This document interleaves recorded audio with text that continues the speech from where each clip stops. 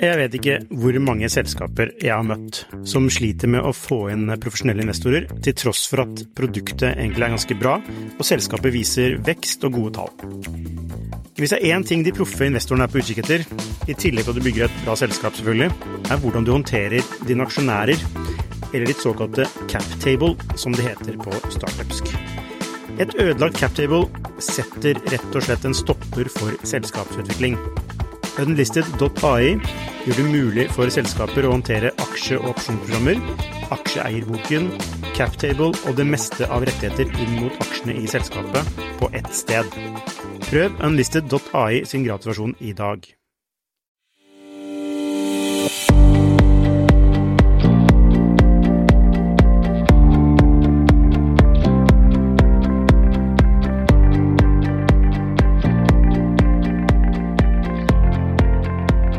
Hei og velkommen til Skifters podcast. I dag har vi med oss gründer og daglig leder i Culture Intelligence, Tone Ringstad. Det er en startup som hjelper bedrifter med å kartlegge og transformere kultur. Velkommen, Tone. Takk skal du ha, Lukas. Kan ikke du kort fortelle litt om deg selv, din bakgrunn og hvorfor du startet Culture Intelligence? Det kan jeg, vet du. Jeg kommer fra store komplekse organisasjoner. Jeg vokste opp i oljeindustrien. Fikk lære business i Exxon, og da lærer du jo de grunnleggende tingene ganske godt. For der er det jo en perm for alt, så da er det greit å orientere seg som ny. Så har jeg vært leder av HR, jeg tok et karrierevalg der, og fikk lov å begynne å jobbe med store organisasjoner i endring. Og da kom jeg ut for at jeg ikke hadde data og ikke helt hadde veldig kjente prosessveier for å lage bedre organisasjoner. Så da trengte vi innsikt og forskning, og fikk tak i et forskermiljø i California, som da hjalp meg å finne data for folk og skjønne dette begrepet kultur. Så da gjorde vi fusjonen godt, og så fikk vi lært og erfart en god del som vi brukte til å utvikle etterpå. Og så ble jeg konsulent noen år etter der, og så startet jeg i 2014. Grunnla jeg det som vi da kalte Culture Engine, som var en teknologi som kunne kartlegge, med et ganske kult softwaremiljø i Palo Alto. Og så har vi bygget på det nå siden, og i fjor så fikk vi ferdig en helt splitter ny Microsoft Azure-plattform, der hvor all teknologien er samlet, og der vi kan få til veldig kule kulturprosesser ved hjelp av teknologi. Ja, så du hjelper jo egentlig bedrifter med å kartlegge og jobbe aktivt med kultur for å skape et slags konkurransefortrinn, stemmer det? Ja, du vet, i kulturverden så er det veldig mye sånn føss med hva er det for noe, hva er det ikke, og det er vanskelig, og det er liksom ikke noen klare oppgåtte veier for lederne, så lederne vet vi gruer seg litt til å starte opp med et kulturprosjekt, selv om de kanskje ser at det er nødvendig. Så vi har en mission om at vi skal gjøre det enklere for alle ledere å bygge den kulturen de trenger. Og sammen med sertifiserte kulturpiloter som vi har utdannet, som jobber ute i ulike konsulentselskap, så kan vi klare å hjelpe en hvilken som helst leder til å bygge den kulturen som de trenger. Yes. Ok, la oss ta fatt på dagens tema. Og veldig mange sier at kultur er det viktigste, men likevel kan man få en følelse, i hvert fall jeg får en følelse av at det er noe fluffy rundt det. Og spesielt dette med sånne selskapsverdier. Altså, det er noen selskaper som har en liste med 13 ord som da skal kjennetegne selskapet, men som kanskje de ansatte hverken kan liksom gjengi eller kanskje kjenne seg igjen i. Er kultur litt sånn fluffy? Ja, tror jeg vil svare på det. Kultur kan i hvert fall være fluffy, og det som gjør at det kanskje er sånn og virker sånn, det er jo nettopp at det er lite data der, det er lite kjent metodikk, lite sånn kjent rammeverk for hvordan man skal jobbe med det. Men når du gjør det datadrevet og gjør det systematisk, og bruker forskning og bruker velkjent empiri, så er det ikke fluffy. Og noe av den største rare tingen som vi prøver å avlive, det er jo denne at kultur er noe soft. Fordi kultur er jo ikke noe soft, for hvis du får til dette med kultur, så får du jo til businessen din. Det er jo liksom, kanskje det er noe av det vanskeligste ledere gjør. Så vi vil jo bidra til at vi får data, får systematikk for å gjøre dette området av businessen så enkelt og effektivt som mulig, sånn at det virker. Og vi vet at det virker, og vi vet at vi kan måle effekten på når du har det riktig og når du ikke har det riktig. Ja, altså toppledere peker jo hele tiden på kultur, så det er jo åpenbart noe som virker. Altså det eksisterer jo, det er ikke noe tull liksom, med kultur. Men, og det gjelder kanskje spesielt i større selskaper da, hvor ting blir så prosessorientert og dokumentasjonsorientert, og avstanden mellom topp og bunn blir veldig, veldig lang eller høy, så er det jo krevende å si at et selskap er slik, men så kan man kanskje se på de ansatte at det er noe annet. Altså, du kan kanskje få til og med subkulturer eller andre mer reelle kall det verdisett etc., som egentlig ikke samsvarer nødvendigvis med hovedverdisettet til selskapet da. Er det et bilde som stemmer, eller er det bare en falsk myte? Jeg tror du er helt rett, og ute i virkelig verden så er det begrepsforvirring, og det er uklart. Og det er fint for oss, for vi skal ut og rydde opp der, men det som gjelder da, så hvis du tenker på det, så er det 4 ting som forvirrer det bildet der, og det ene er jo den som du har snakket om, de fine ordene som henger på veggen, altså de glossy posterne som kanskje sier at vi har disse verdiene her, og de henger rundt omkring, eller de henger på websiden din, eller de er brukt i markedsføring. Og så har du den antagelsen som bor i selskapet, hvis du går inn i et selskap og spør, hva slags kultur har dere egentlig her? Så kan jeg få 10 forskjellige svar hvis jeg spør 10 forskjellige folk, fordi man bruker den subjektive opplevelsen sin til å tolke hva er det som foregår rundt meg, så du får veldig sånn unyansert innsikt i hva det er. Og så har du det som heter den ønskede kulturen vår, altså den vi faktisk trenger for å gjøre strategien vår riktig og ordentlig, og liksom bli kjempegod på det vi er der for. Og det 4. punktet, det er jo den reelle kulturen. Hva er det faktisk? Den eksisterende måte, definerte, basert på hva vi har vet at alle sammen står for. Så de 4 områdene der, de er det jo forvirring rundt. Og det som er liksom første jobben, det er å rydde opp litt i begrepene, og så si hva er det vi snakker om her når vi snakker om kultur.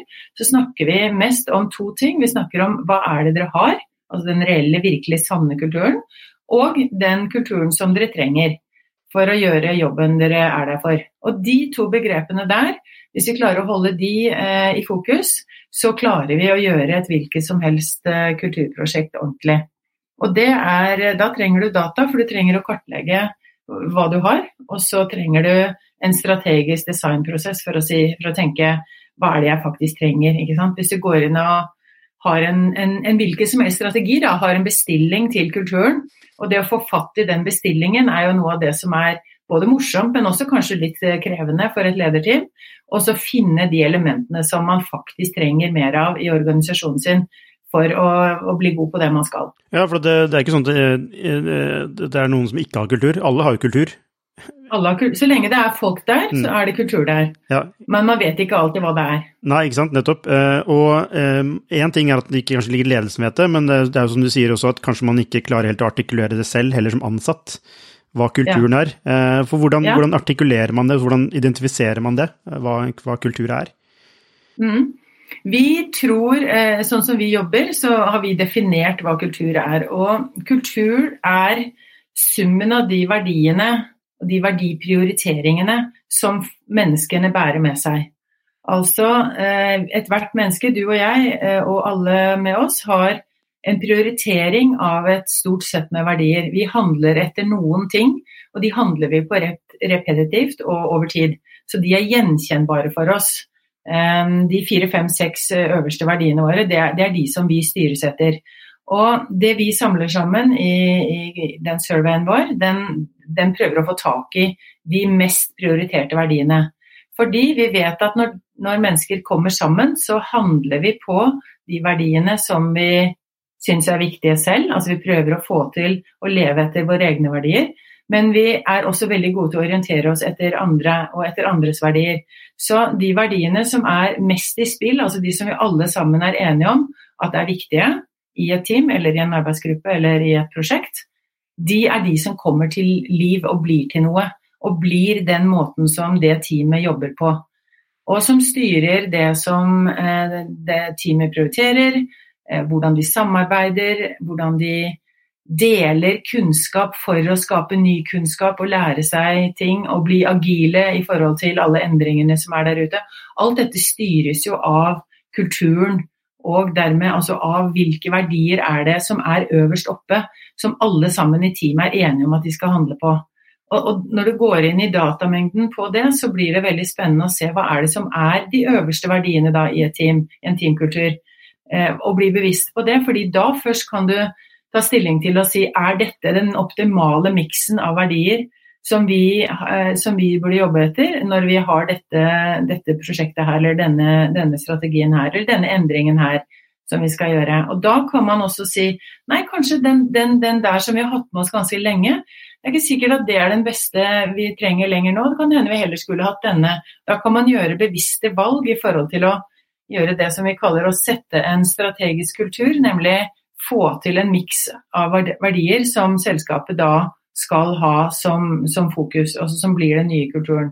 Og da det noe galt mellom den kulturen man har og den man trenger, men det utviklerbart. Hvis man vet hva de så kan man trene. Det akkurat som i fotball. Hvis du vet at du ikke så god som du skulle for å spille de kampene du har tenkt å vinne, så må du trene på noen ting. Når du finner de tingene du kan trene på, så kan du trene på de, og så blir du bedre. Og akkurat sånn det med verdier og kultur også. Men hvordan vet du hvilke verdier man trenger, hvordan vet man hvilke verdier man trenger for å oppnå noe? Altså, kan man knytte strategiske mål til verdier? Det vil si, hvis vi skal ha 1 milliard i omsetning, så må vi ha denne verdien. Altså, kan man gjøre det? Ja, jeg ville lagt inn ett ledd mellom pengene og verdien, for jeg ville tenkt, hvis du nå skal ha 1 milliard, hvis Skifter skal ha 1 milliard, så kunne man tatt og sagt, ok, hvilke markedsmål har du for å oppnå den milliarden? Da må du gjøre noe ut på markedet. Og la oss bare ta et eksempel, at dere skal inn i et annet land, for eksempel et nytt marked. Den strategiske beslutningen den krever jo at dere for eksempel gode på relasjoner, ikke sant? Du må finne noen nye partnere i det nye landet. Det stiller noen krav til de verdiene med samspill og relasjon. Og så må du kanskje være litt modig, for du kjenner ingen, så du vet ikke helt hvordan du skal gjøre det, så du må ha kanskje mot og risikovilje, og kanskje litt på tilliten dere imellom. Så da har vi plukket ut fra din strategi, så har vi sagt at teamorientering, mot og ansvarsfølelse, tillit kanskje, 3 nye verdier, eller 3 verdier som den strategien krever. Og hvis det ikke finnes i den eksisterende kulturen, så jo det viktig å få fokus på så fort som mulig. Sånn at ikke dere går ut på det og ikke har tenkt at dette en måte å jobbe på, som dere må jobbe sammen på for å få denne strategien til å bli virkelig. Men det ikke litt kjedelig hvis det ikke finnes tillit da, som en verdi i utgangspunktet? Det kjempekjedelig. Ja. Og det bare en ting som kjedeligere enn å finne ut av det, det å ikke finne ut av det. Fordi hvis du ikke har, la oss si en sånn verdi, for den jo veldig allment kjent, og folk tenker at det finnes jo tillit i alle organisasjoner og alle kulturer, men det gjør ikke det. Det kan hende det finnes, men det finnes veldig langt nede i den haugen av verdier som finnes da. Vi opererer med 100 verdier, og la oss si at tillit det bare liksom, det på 90. plass. Den kommer aldri i spill, det ingen som bryr seg om det. Før du kommer inn og sier, hei folkens, nå skal vi inn og ta et nytt marked, og da vi nødt til å skape tillit. Da må man bevisst løfte opp den fra 90. plass til 4. plass og si, dette vi resten skal holde på med nå, det handler om at vi skal gjøre det med å skape tillit. Og så blir man bevisst da. Kjører man ikke lenger på autopilot, men blir bevisst på hvilken kultur man trenger. Ja, men fordi det vel ikke sånn at man bare kan fritt velge fra en sånn meny av verdier, og så implementere, for du må vel også ta litt utgangspunkt i kanskje hva selskapet som du var inne på. Altså, man må vel bevare noe, eller kan man bare skifte ut alt som man måtte ønske? Nei, nå du akkurat en slag før meg, holdt jeg på å si, fordi det det som poenget med å starte med å vite hva du har. Derfor så starter vi alltid med å lage en sånn kultur-baseline, altså en kartlegging av den eksisterende kulturen. Fordi det akkurat det du sa der med at du må vite hva du skal ta med deg. Du må vite at og bli bevisst på at disse tingene her som vi har allerede, de må vi ikke slippe ut, de må vi ta med oss. Mens vi trenger noen nye, og fordi vi mangler tillit, la oss bare fortsette å jobbe med det eksempelet. Det ikke høy nok score på tillit her, og det må vi ha, skal vi få til dette nye. Da må vi ha med oss det også. I tillegg til disse 3 gamle som vi hadde med før av, så putter vi på tillit. Da har vi 4 verdier som vi skal jobbe med fremover. Da har vi gjort det som vi kaller en verdireprioritering.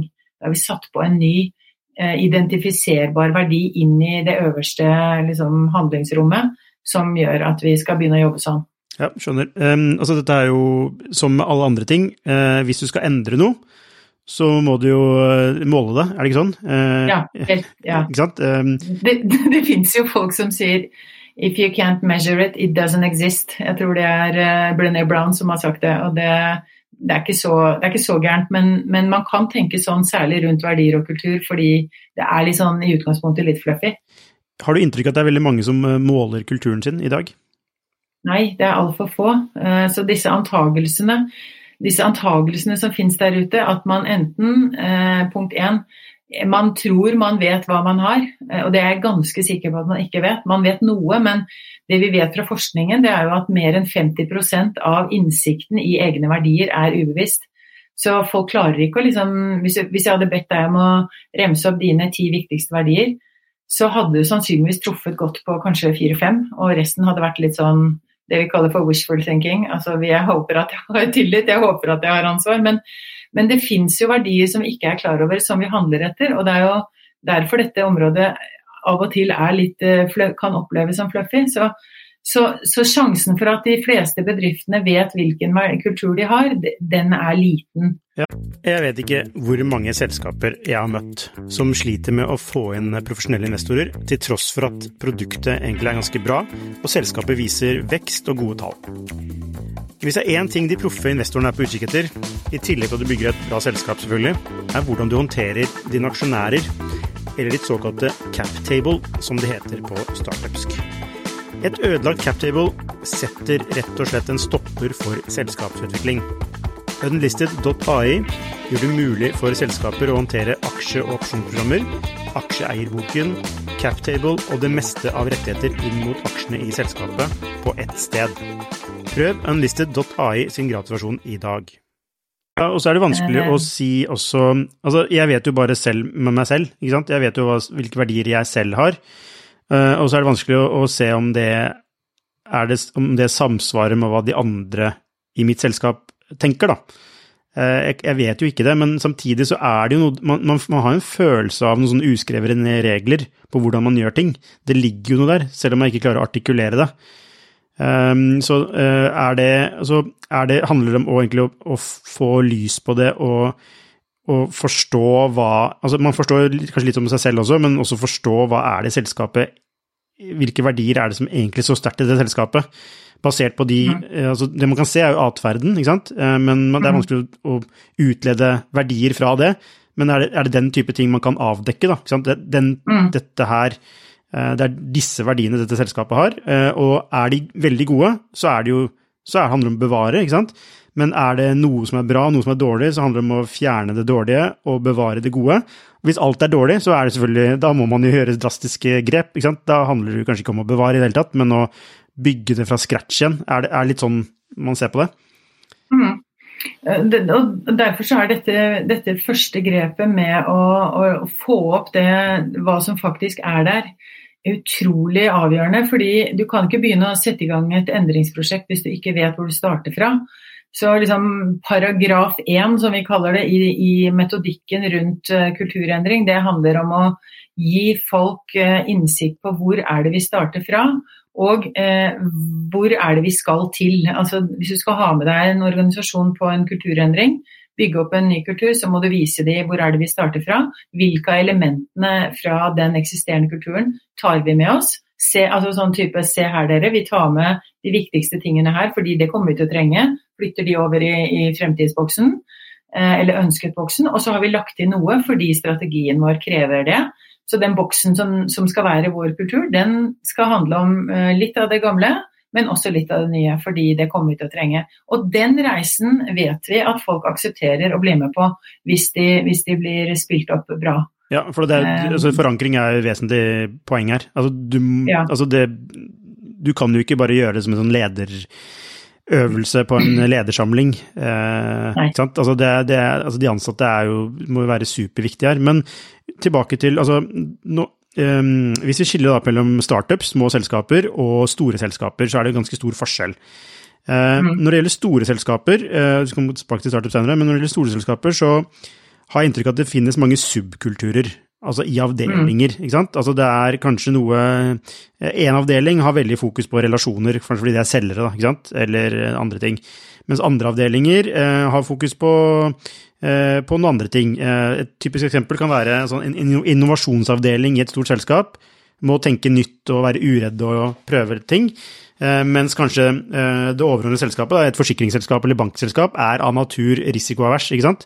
Og det holder tilbake. Hvordan kan det være konflikt mellom ulike kulturer i et selskap? Er det en velkjent problematikk? Det er helt opplagt, fordi det er nettopp det der å jobbe sammen på hva er det vi trenger av hverandre for å jobbe sammen smart. Det finner jo folk intuitivt ut av, hvis ikke de ser, uten at de har informasjon om det, så finner man liksom ut av det. Det ligger jo vi er hardwired til å liksom connecte med folk på en bra måte i utgangspunktet. Så vi finner ut av når vi jobber sammen, og da får man sånne subkulturer, og de kan jo være både funksjonelle, altså faglig orienterte kulturer av ulike slag, kan ha ulike verdiprioriteringer, og det har vi målt innenfor samme selskap, men også sånn landmessig så kan man jo ha store liksom, nasjonale kulturer som preger måten hele gjengen jobber på. Og det er jo det som kanskje er noe av det viktigste å sette lys på. Hva er de subkulturforskjellene? For det er jo ofte opplevd som barrierer, men litt sånn usynlige barrierer. Så når du liksom smeller inn i en av de barrierene, så er det vanskelig å forstå akkurat hva det var som skjedde, men du merker veldig godt at det har skjedd, at liksom, massiv motstand, ikke kom hit, ikke vær her, du er en alien, ikke gå vekk, type, ikke sant? Vi har alle vært der hvor vi lurer litt på hva skjedde nå, liksom, og det å få satt lyset på det, få identifisert det, og da kan man begynne å eliminere det, ikke sant? Hvorfor er IT-avdelingen opplevd så utrolig annerledes enn salgsavdelingen i samme selskap, i samme lokasjon? Jo, det er fordi at noen ting er fremelsket mer i det ene eller det andre, og de har trent seg til og har en lang erfaring med å jobbe på en annen måte. Og dermed så går det der dårlig hver gang salgsfolka stikker hodet inn i IT-avdelingen og skal hele til noe, så blir det sånn, eller motsatt, ikke sant? Så, og det er veldig dyrt, det er veldig frustrerende, og det tar mye lengre tid enn det behøver. Så det å få vekk de der interne barrierene mellom subkulturene, det er noe av det viktigste gainet, eller sånn gevinstene som man får når man rydder opp i kulturen sin. Men er ikke nettopp disse barrierene også viktige for å opprettholde subkulturen, som kanskje leverer gode resultater fordi de føler som en enhet, som de fremste i organisasjonen kanskje, eller at de er litt sånn avantgarde da. Det er nettopp viktig at det er ikke plass til alle. Det er kun noen som får plass i vår kultur. Så kan ikke de barrierene også være positivt med tanke på performance? Litt usikker på det faktisk, fordi så lenge... Nei, jeg er ikke bare litt usikker. Jeg tror ikke det er riktig at det er helt sånn, fordi...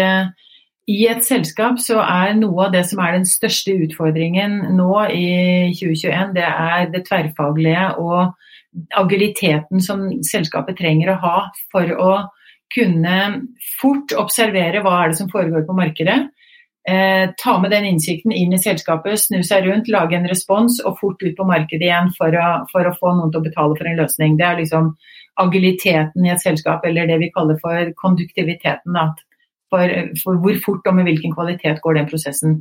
Og hvis du har da øde øyer inne i det systemet som sier nei, vi liksom et slags sånn, ikke involver oss i dette her, så blir det jo kjempevanskelig å få til den beste mulige responsen til markedet som du kan tjene penger på. Så det å tro at man skal la liksom noen være en slags sånn primadonna-team, eller man skal ha opp en slags sånn egen enhet som får lov å være i fred, det ikke noe lurt på lang sikt. Det vet vi egentlig for det stopper så mye av bruken av hele selskapet. Så, Ja, det veldig godt poeng det. Altså. Når det gjelder startups, små selskaper, bør man tenke kultur fra dag 1, eller kan man vente til man begynner å bli litt flere, og hvor det på en måte gir mening å sette det i system og prosess da?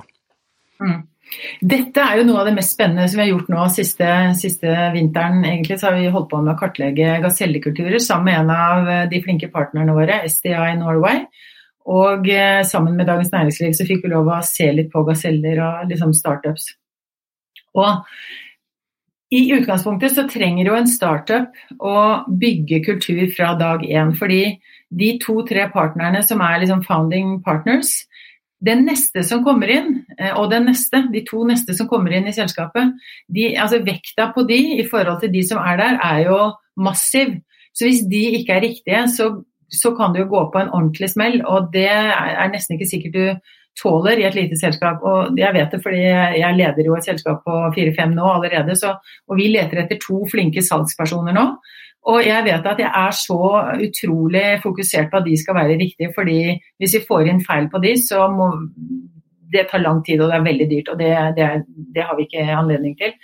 Så det fra startupens side, det å tenke, hvem vi 3 founderne, og kartlegge det, og få litt innsikt på, jo vi 3 sammen har denne kulturen her, vi har disse verdiene her, alle 3, og så har vi noen forskjellige, og det til sammen, den miksen blir dette bildet her.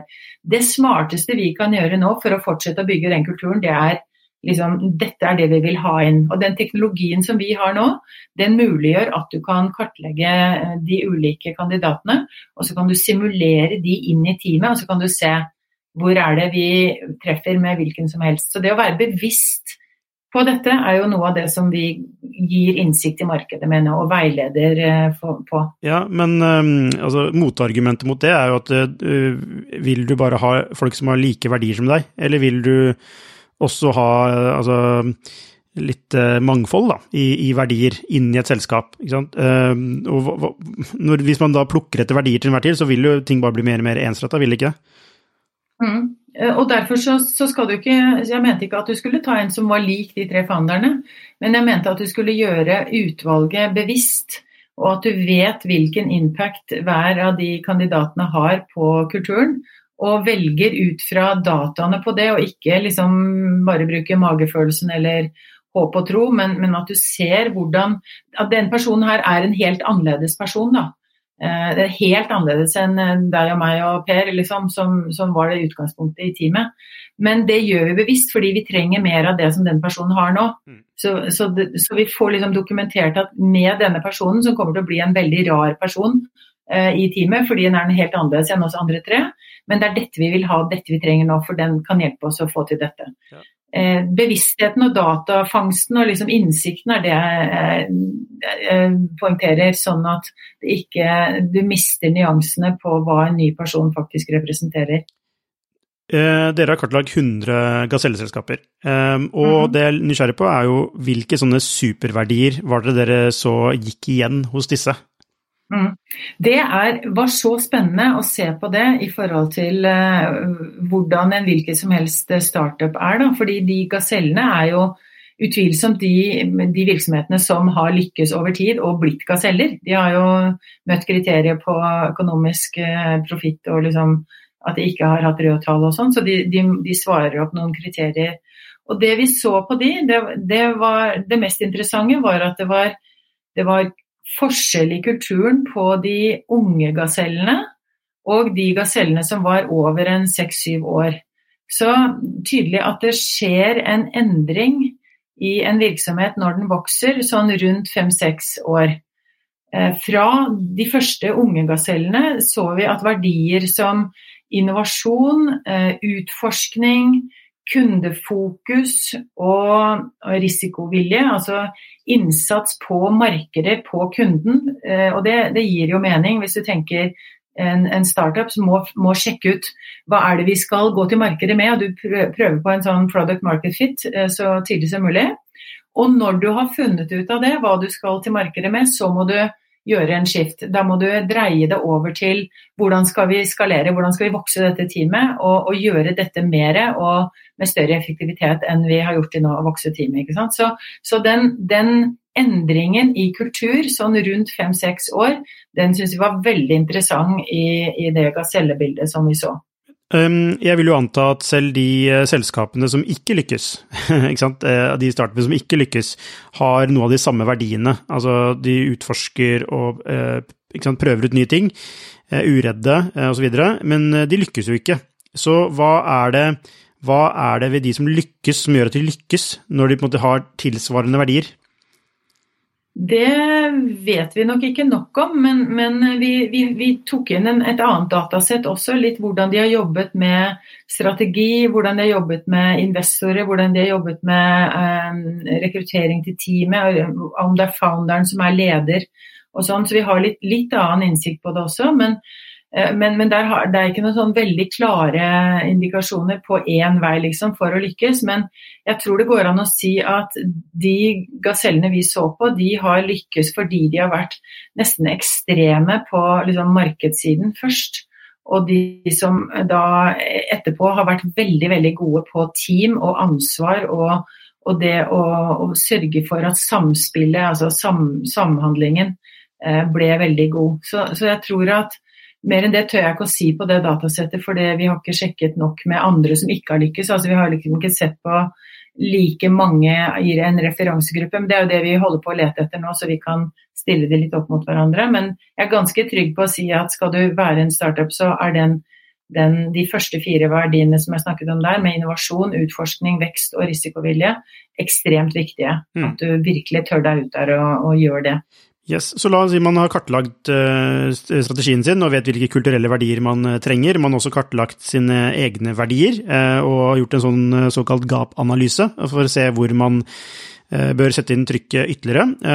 Og da handler det da om å transformere. Og det høres jo veldig vanskelig ut å transformere noe, fordi hvis det eksisterer et verdisett, så vil jo det gjøre motstand mot endring. Altså intuitivt sett så vil det gjøre det. Så hvordan lykkes man med å transformere? Det der jo $10 000 spørsmål som alle ledere stiller. Det vi vet som gjør det lettere for ledere å få det til, det jo at du har at du har gjort den gap-analysen. For da vet du hvor du kommer fra, og da vet du intuitivt hvilke verdier som høyt oppe i organisasjonen, og så vet du hva du vil ha dem med på. Og den prosessen å skape de nye elementene, la det bli en naturlig del av nykulturen, det der det vanskelig. Og det som de grepene som vi ser viktig, det jo å vise de som involvert. Vise de, her vi, altså ikke bare sitte med den innsikten i et lederteam eller en strategisk gruppe eller et eller annet, men si, folkens, nå vet vi noe om hvor vi starter, på grunn av den nye strategien eller satsingen vår, eller digital transformasjon, eller det selskapet vi har kjøpt, eller hva det nå så må vi liksom flytte oss litt kulturelt, så vi må over hit. Så det starter med å vise de begge innsiktene, og si sånn, her vi. Og så kommer jo da det interessante spørsmålet, hvis du vet at du på et team som bare sånn middelmådig, og du ser konturene av et team som kan bli veldig bra, ville du ikke da hatt lyst til å være med og bygge det nye teamet? Hvis du fikk inntrykk av hvorfor og hvordan du kunne gjøre det? Jo, hvis du stiller meg spørsmålet, så vil jeg svare tilbake da. Hvis du ser at du veldig overvektig, ville du ikke da begynt å trene og spise sunnere, ikke sant? Men så det noe som holder deg tilbake, altså det en friksjon i det, ikke sant? Så på en måte, man kan rasjonelt være enig, men så det den der vanen som holder deg tilbake igjen. Så det en stor utfordring vil jo være hvordan overkommer man den vanen? Det vel kanskje det som spørsmålet da. Ja, og det klart der det motstand, så det eksempelet det viste jo, det vet vi ekstremt motstand, men det vi får litt hjelp av når vi snakker om bedriftskultur, det at vi sammen om det, altså en kultur et flertall, så det et helt team som bestemmer seg for at det her skal vi bygge opp, og vi skal opp en divisjon, vi skal faktisk, til neste år skal vi spille i Champions League. Når den beslutningen begynner å bli i teamet, så det jo viktig at alle med på det, og man oppfordrer hverandre til å bidra. Og det blir litt sånn kollektivt uakseptert å sitte og si, ja, men jeg liker meg sånn som jeg så jeg synes det ok at jeg ikke, jeg synes det der med tillit ikke så innmari viktig, så jeg tror ikke at jeg behøver å være med på det, for jeg synes egentlig at jeg fungerer ok. Det ikke så mange som tør å ta den posisjonen hvis teamet har bestemt seg for at, ja, men liksom, nå holder vi på med noe, vi på vei, vi skal bli bedre, har du ikke lyst til å være med? Så jeg tror den kollektive kraften der ganske intens, og så tror jeg det grepet som man må gjøre som vi har teknologi på nå, det å gi alle hver sin rapport. Så da får du, Lukas, dine score på den surveyen opp mot den kulturen som vi som vi i gang med å lage, og da kan du se på hvor du i forhold til den nye kulturen, og da vet du konkret hvilke ting som du må jobbe med, og hvilke ting som du trenger hjelp av teamet for å få bedre til. Og det utstyrer deg med en helt unik innsikt i forhold til ditt bidrag, men det gjør også at du kjenner igjen at hele teamet jobber med noe, og vi har noe felles, og vi vil et sted sammen. Det vet vi virker. Og så det jo sånn, teorien om måloppnåelse, den kommer jo også inn her at hvis du jobber med et mål for deg selv, så det under 50% sannsynlig at du når de. Men hvis du forteller det til noen andre hva målet ditt så øker du sannsynligheten. Og hvis du mobiliserer en person eller flere, hvor du sammen med de sier jeg med, hjelp meg å få det til også, for jeg vil dette her, så liksom fang meg opp når jeg blir dårlig, og hjelp meg, hei på meg når jeg blir god, så øker du sannsynligheten opp til 80%, 90% med å nå det målet. For den kollektive kraften og innsikten så sterk. Ja, hvis man kanskje da ikke har råd til å bruke masse penger på konsulenter som skal hjelpe seg med kulturendring, man en liten startup, og altså, hvordan skal man gå frem for å liksom få til noe som godt nok, for å liksom ha et bevisst forhold til kultur og bruke det som et konkurransefortrinn, da. Altså det at man klarer å samkjøre verdier, etc. Altså hvordan vil du anbefale at en startup går frem? Hvis du ikke vil bruke noe ekstern bidrag, ikke bruke teknologien vår, og ikke du vil egentlig bare klare deg selv, så kan du ha 4 hyggelige ettermiddager sammen med teamet ditt. Og det ene å gi alle en oppgave og si sånn, finne ut litt mer av hva kultur litt sånn som vi snakker nå, hva det for noe egentlig, og hvordan virker det, og hva vet vi om det, og så bli enige om hva det og hva det ikke Det ikke pizza på fredag og liksom beanbag chairs, og kule t-skjorter, det faktisk en verdiprioritering og en innsikt. Punkt 2, finn ordentlig ut av hva slags kultur dere har. Hvis ikke du vil bruke teknologi på det, så får du gjøre en evaluering, egen evaluering, eller spørre folk, eller be om litt hjelp og innsikt på hvordan dere kjennes igjen. Men det viktigste datasettet av alt å finne ut hvor det vi starter fra. Så når du har funnet ut av det, så kan du si hvilke ting da på der vi tror vi at det smart å endre basert på vår nye mission eller vår ambisjon for denne startupen eller det vi nå har fått penger til av investorene eller hva det nå Og så får man finne ut av og spørre folk man kjenner og være god på å finne ut hvordan skal vi sammen trene på disse nye verdiene som vi trenger, som vil hjelpe oss å vokse. Så det går an å gjøre det selv, og det mye bedre enn å ikke gjøre noen ting. Så den oppskriften der jo helt super, og skaper en bevissthet som langt over de som ikke gjør noen ting med det, og håper at det ordner seg, liksom. Så det vil jeg bare heie på, men jeg vil jo tenke at ta kontakt med noen av de partnerne våre som allerede sertifisert der ute, altså om de ligger på hjemmesiden vår. Bare spør om kjøp 1 time av de da, de kjempeflinke alle sammen. Eller andre aktører, kanskje. Eller andre aktører. For det ikke så blir en reklame for det, men altså, metodikken her jo Man kan jo gjennomføre metodikken, og det bedre å ha metode enn å ikke ha det, ikke sant? Det jo bedre, til og med selv bedre med en dårlig plan enn å ikke ha en plan. For da kan man endre planen hvis du ser at den ikke funker, ikke sant? Men jeg vil bare litt tilbake til det du snakket om, som jeg synes var superviktig, dette med den enkeltes rolle i det å endre seg selv, for å kunne være med å endre kulturen til selskapet. Så det handler da kanskje egentlig om at den enkelte må lære seg noe nytt. Altså det må være en endrings, det må være en villighet, og så må det være en vilje, og så må det være en evne, altså evne da, til å kunne lære seg noe nytt, for det det handler om, å lære seg noe nytt, og det jo krevende. Det mye friksjon i å lære seg noe nytt, det ikke det?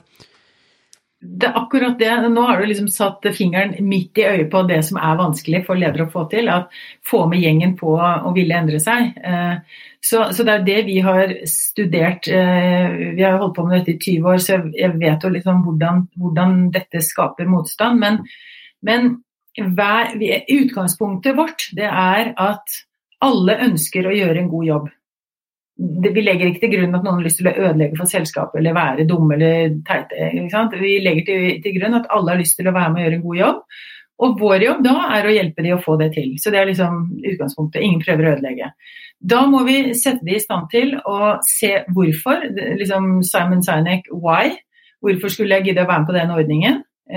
Jo, fordi selskapet vårt trenger og revidere litt hvordan man jobber for å få til det vi skal ut på markedet. Altså vi legger businessplanen vår til grunn for endringen. Og så det neste punktet da i en leders strategi for å få denne endringen til. Hvor det vi starter, folkens?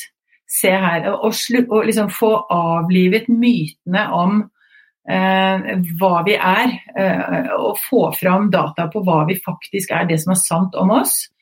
Og da det å mobilisere team, men også hver enkelt. For jeg tror det guffende spørsmålet som man får da, som enkeltperson, individ i en sånn endring, det jo ok, Lukas, nå skal vi gjøre en kulturendring i selskapet vårt. Du må endre noen av verdiene dine. Det skaper jo umiddelbart sånn, nei, det skjer ikke, ikke sant? Hvis du ikke da kommer inn i en bra læringsprosess hvor du sier, du skal ikke endre alle, men du skal kanskje endre et par-tre.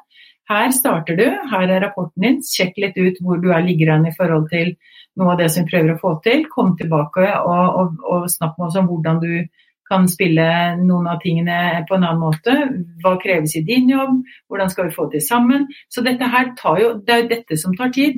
Innsikten fort gjort, men det å trene på de nye verdiene, det blir litt sånn, altså bildet kan være hvis du spiller kort, så det 52 kort i bunken, men vi har 100 kort i denne verdibunken vår da. Men du har liksom 5 på hånda hele tiden, og det de 5 som du spiller med, som liksom favorittkortene dine.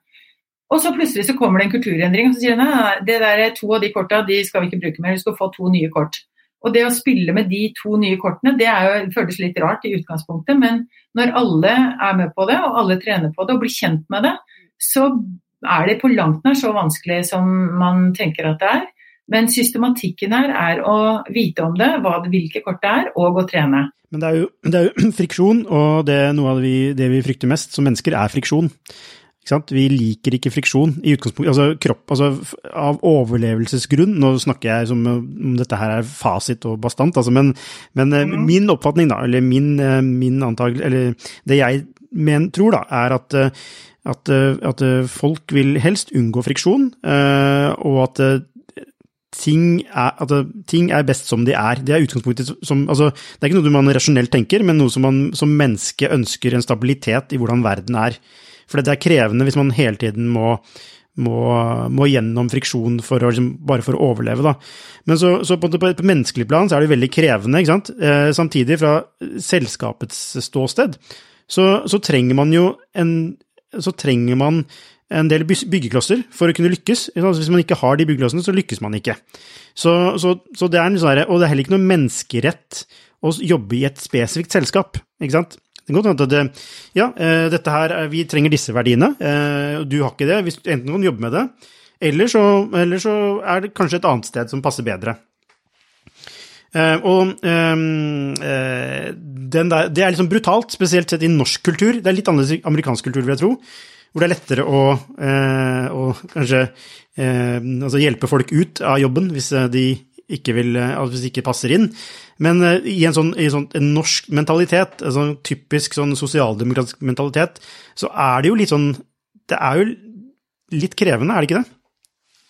Jeg tror det første du sa ikke stemmer. De to neste argumentene dine stemte, men det første du sa om at folk ikke liker friksjon, det vet vi ikke sant. Det kommer an på i hva man har opplevd tidligere, basert på friksjon. Hvis du aldri har vært i en endring, og hvis du aldri har måttet lære deg noe nytt, og hvis du har liksom fått lov å sitte på plassen din i 20 år uten å bli utfordret, så kan det med friksjon være skikkelig skummelt. Da stemmer det, men... Jo, men jeg kan bare, før du går videre på det, altså det forskjell på ting man selv tar initiativ til å lære, fordi man synes det spennende og gøy, ikke sant? Og ting som måtte blir puttet på deg. Og så bare et annet poeng til dette med friksjon, så jo dette med, nesten all innovasjon handler om å redusere friksjon, fordi det en bedre tjeneste. Altså folk foretrekker convenience. Altså det en sånn menneskelig del, det sånn det jeg prøver å si da. Jeg vet ikke om du enig... Jeg tror ikke det stemmer heller, skjønner du. Nei, ok, greit. Det vi vet, vi har gjort kartlegging, vi har 4000 i databasen vår nå, så nå kan vi begynne å vite noe om norsk bedriftskultur.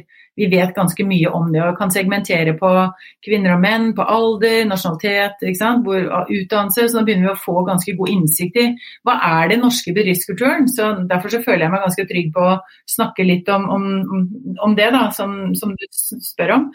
Og det vi vet, de to viktigste verdiene som i den norske bedriftskulturen, nå skal jeg ikke be deg gjette engang, men den viktigste av de self-development. Altså min og din ønske om å utvikle oss. Det i oss, og det i alle mennesker å få lov å utvikle seg videre. Det naturstridig å stoppe. Og det betyr at det med friksjon ikke, det faktisk noe vi ønsker, men vi må ha gode forhold for å gjøre det. Altså vi må ikke bli opplevd som en umulig oppgave, for da sjansen for å feile så stor at da har vi ikke lyst til å prøve. Men spilt opp bra, så har både du og jeg lyst til å gjøre noe annet, lære oss å spille med de nye korta, rykke opp en divisjon, gjøre ting som vi ikke har gjort før, prøve noe nytt. Det det som i oss. Det kan, men, jeg litt uenig, jeg enig og uenig, og jeg tror vi kommer til å bli enige når jeg sier dette her, fordi det avhenger jo litt av the why, ikke sant? Det avhenger i hvilken grad du identifiserer deg med the why til selskapet, og hva du villig til å utsette deg for å oppnå en utvikling for å hjelpe selskapet. Jeg vet ikke om vi nærmer oss en enighet da, men hvis den why-en ikke sterk nok for deg, så det mer friksjon og måtte bli presset til å utvikle seg i en retning som man selv ikke ønsker, kanskje fordi det en misalignment med why-en i utgangspunktet, og derfor vil det være vanskelig, og derfor mener jeg at dette med friksjon kan være veldig krevende. Da. Det ikke sånn at uansett friksjon så folk villige til å utvikle seg. Jeg vet ikke om du enig med meg der? Jo, nå ble vi enige, kjente jeg, fordi det klart at nå har vi integrert litt flere businessmodeller og teorier og forskning. Nå vet vi at det der å mobilisere til endring med the why jo noe av det sterkeste virkemidlet du kan bruke, men du må også vise de how.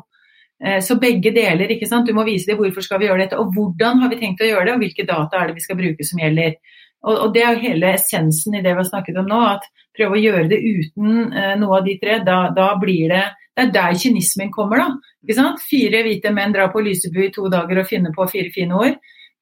Kommer ikke det å være noe suksess når du dukker opp igjen i flokken og sier dette skal vi bli og være og gjøre? Får ikke noe forankring på det, så det å gjøre prosessen ordentlig med the why, altså det handler om strategiimplementering, men så det jo how og what, hvor det vi starter, hva skal vi ta med oss folkens, og hvordan skal vi få dette til sammen, lage en god prosess på det. Nettopp, og helt avslutningsvis, hva betyr dette for ledelse, eller hva slags ledere vi trenger i tiden fremover, fordi det akselererer i forandring, altså forandring blir mye mer vanlig, og bedrifter må forandre seg mye mer enn de måtte tidligere, så det krever kanskje en ny type ledelse, og hva slags type ledelse det?